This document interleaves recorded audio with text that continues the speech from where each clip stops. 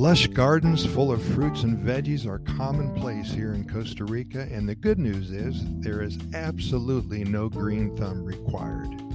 With rich volcanic soil as a norm, you'll be so proud of what you can create. Abundance and a healthy life goes hand in hand here in Costa Rica. So many exciting adventures here. Think about all the joy that many people have experienced either on vacation or when living here.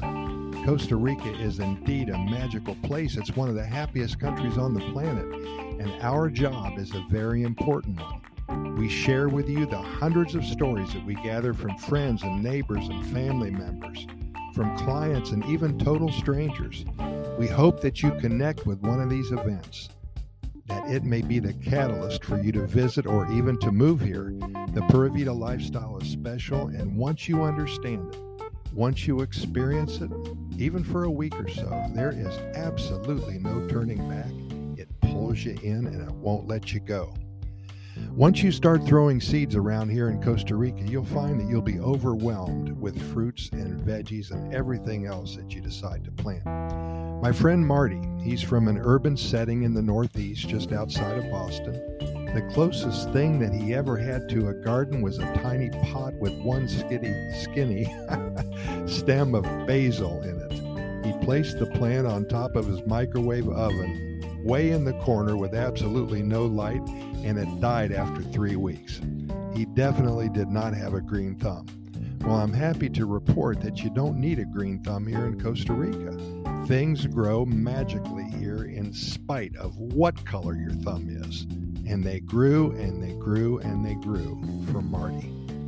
He arrived in San Jose about 2 months before the COVID hit. He's renting a place still in the central area of Escazú. If you've never been there before, it's a beautiful, majestic, historical part of town with a park, an old church, and many shops and restaurants.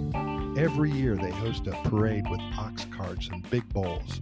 What a beautiful place to live your life, and Marty is so happy here. His first week in Escazú, I took him to the local Escazú farmers market.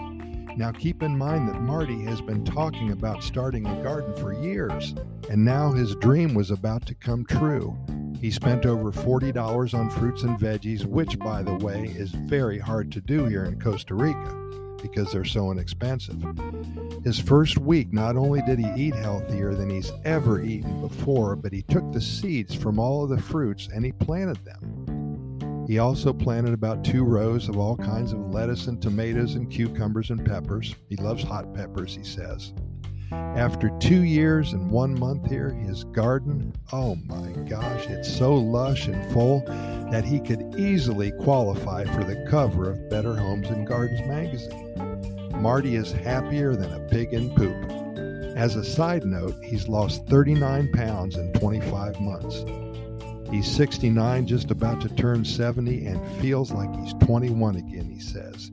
He's a happy gringo living the life of Pura Vida in one of the happiest countries on the planet. If that ain't good news, nothing is. We appreciate your listening. We'll see you tomorrow. Thank you.